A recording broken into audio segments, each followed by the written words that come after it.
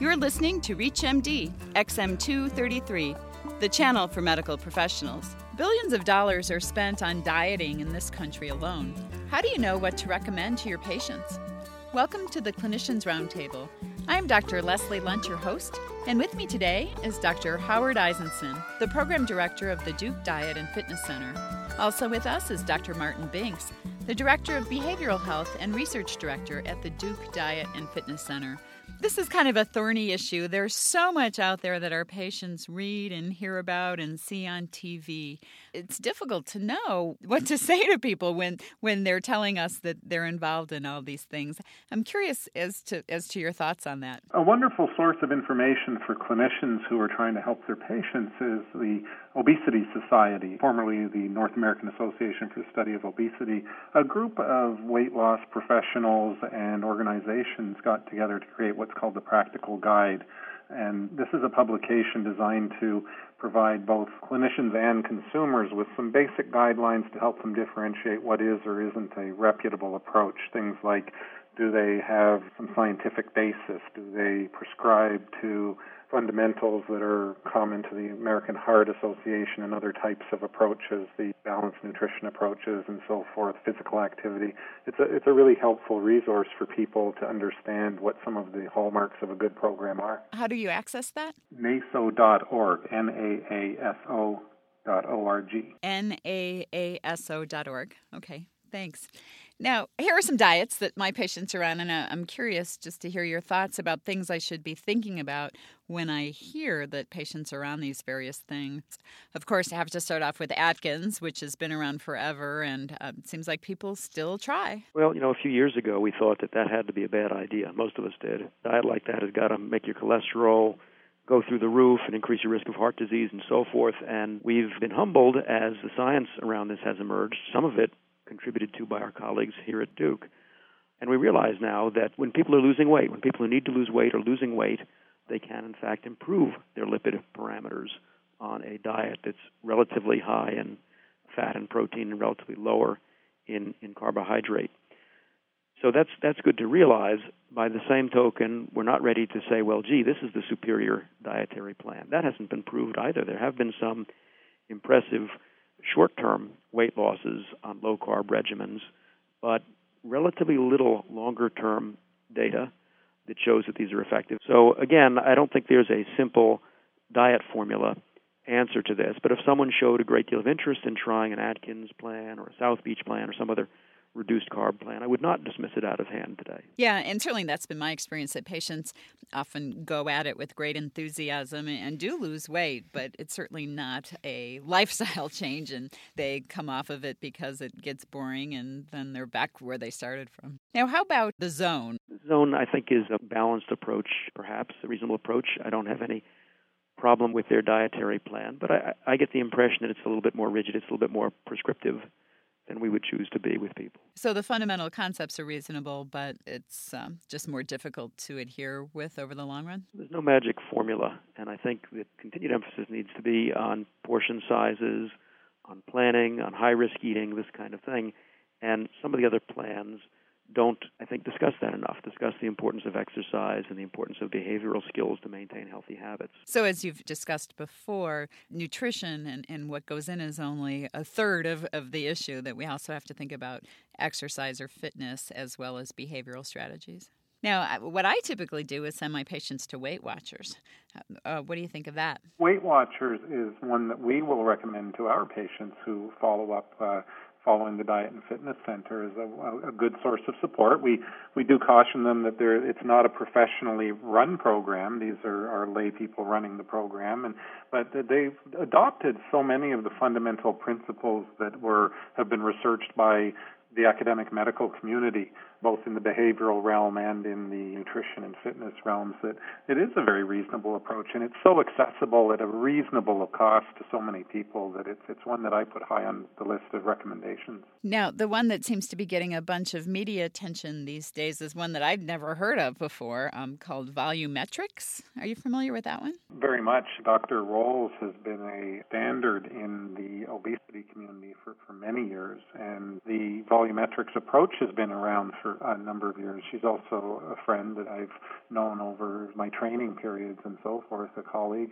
I think that, so many of the programs, including our own, have benefited so much from her work on helping people feel satisfied on fewer calories. So you don't have to starve to lose weight. You can actually experience fairly comfortable weight loss by attending to calorie density of foods and filling yourself up on fewer calories. It's a very solid approach, and I'm happy to see that it's recently risen to a popularity level. If you've just joined us, you're listening to ReachMD, XM233, the channel for medical professionals.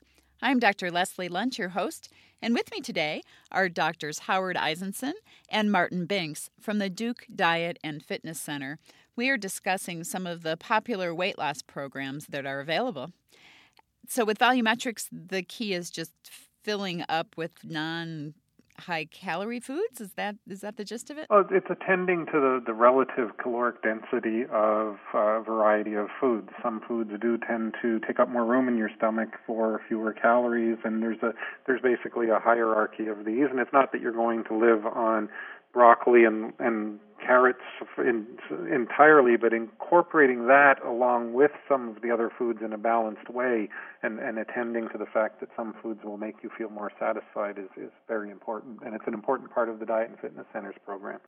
So essentially eating something like carrot sticks ultimately is more satisfying than, say, a Krispy Kreme donut? There's two different uses of that word there, I think. The filling versus satisfying. I think that there's always that middle ground where you have to have the gustatory pleasures and the fact that sometimes people do like treats. Just don't disregard the ones that fill you up as well. Now, how about Oprah's favorite these days called the Best Life Diet? I'm not as familiar with it. I am aware that it does follow a fairly balanced approach, but I'm not very familiar with it. And then, of course, there was a whole series. Haven't heard as much about these lately, but the ones that I call the European diets, the French women don't get fat, and the Mediterranean diet, all of that. What do you think of those? There may be some good information there. There's a lot of good information out, and I wouldn't be dismissive of good faith efforts. If a book doesn't promise the world, doesn't promise a simple solution to reveal a special secret and sell diet supplements to promote that idea, then it might be worth a look. Well, it's always curious to me when I travel in Europe that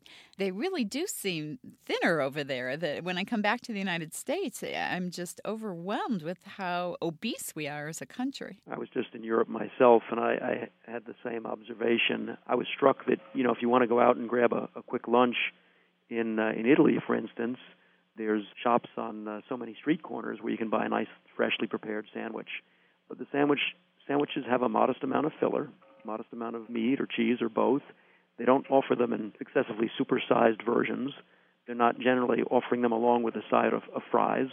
And it seemed typical for people on the run to buy a modest-sized sandwich and a bottle of water, and off they go. Whereas here, we're always looking for more for our money. And, of course, the fact is that walking is so much a part of getting around. In Europe, people are not nearly as car dependent as we seem to be. Now, how about switching gears here a bit? What about the role of bariatric surgery? It's fair to consider bariatric surgery or obesity surgery an intervention of last resort. For people who have tried less invasive means to lose weight and not had medically significant results, but it's a good intervention of last resort for the right patient. Probably safer than many of our patients, and perhaps many doctors realize, and more effective as well. So I think people owe it to themselves to learn the facts about obesity surgery and to explore that as an option if they're obese with medical complications and nothing else is working for them. Is there anything new on the horizon other than your book, The Duke Diet, either medical treatment with medicines or surgery or anything to help people that face this problem? There's so much research going on now, so that there's lots of things that are new as far as what's new and promising to arrive on the scene soon. I really don't know about that, but I think that it's not very sexy or flashy, but I think that one thing that deserves more attention is the notion of treating this as the chronic disease that it is and adding more modalities for a longer period of time and being willing to reinforce them. If I may, I sometimes use with my patients an analogy from cancer medicine. And if somebody presented to me with a cancer, I would say to them, well, we can't often cure this, but we can very often provide you with a meaningful remission. And then we'll monitor you. And if you start to relapse, we can augment the therapy or repeat the therapy and extend the remission or get you another remission. And there are some similarities between that and the treatment of obesity. I was saddened to see that Rimonabant wasn't approved by the FDA this go-round. That seemed like that offered a completely different way to treat obesity. Any thoughts on that? It's unfortunate that it didn't pass the FDA's muster, because I think it would have been nice to have a novel therapy with some moderately promising results, truly.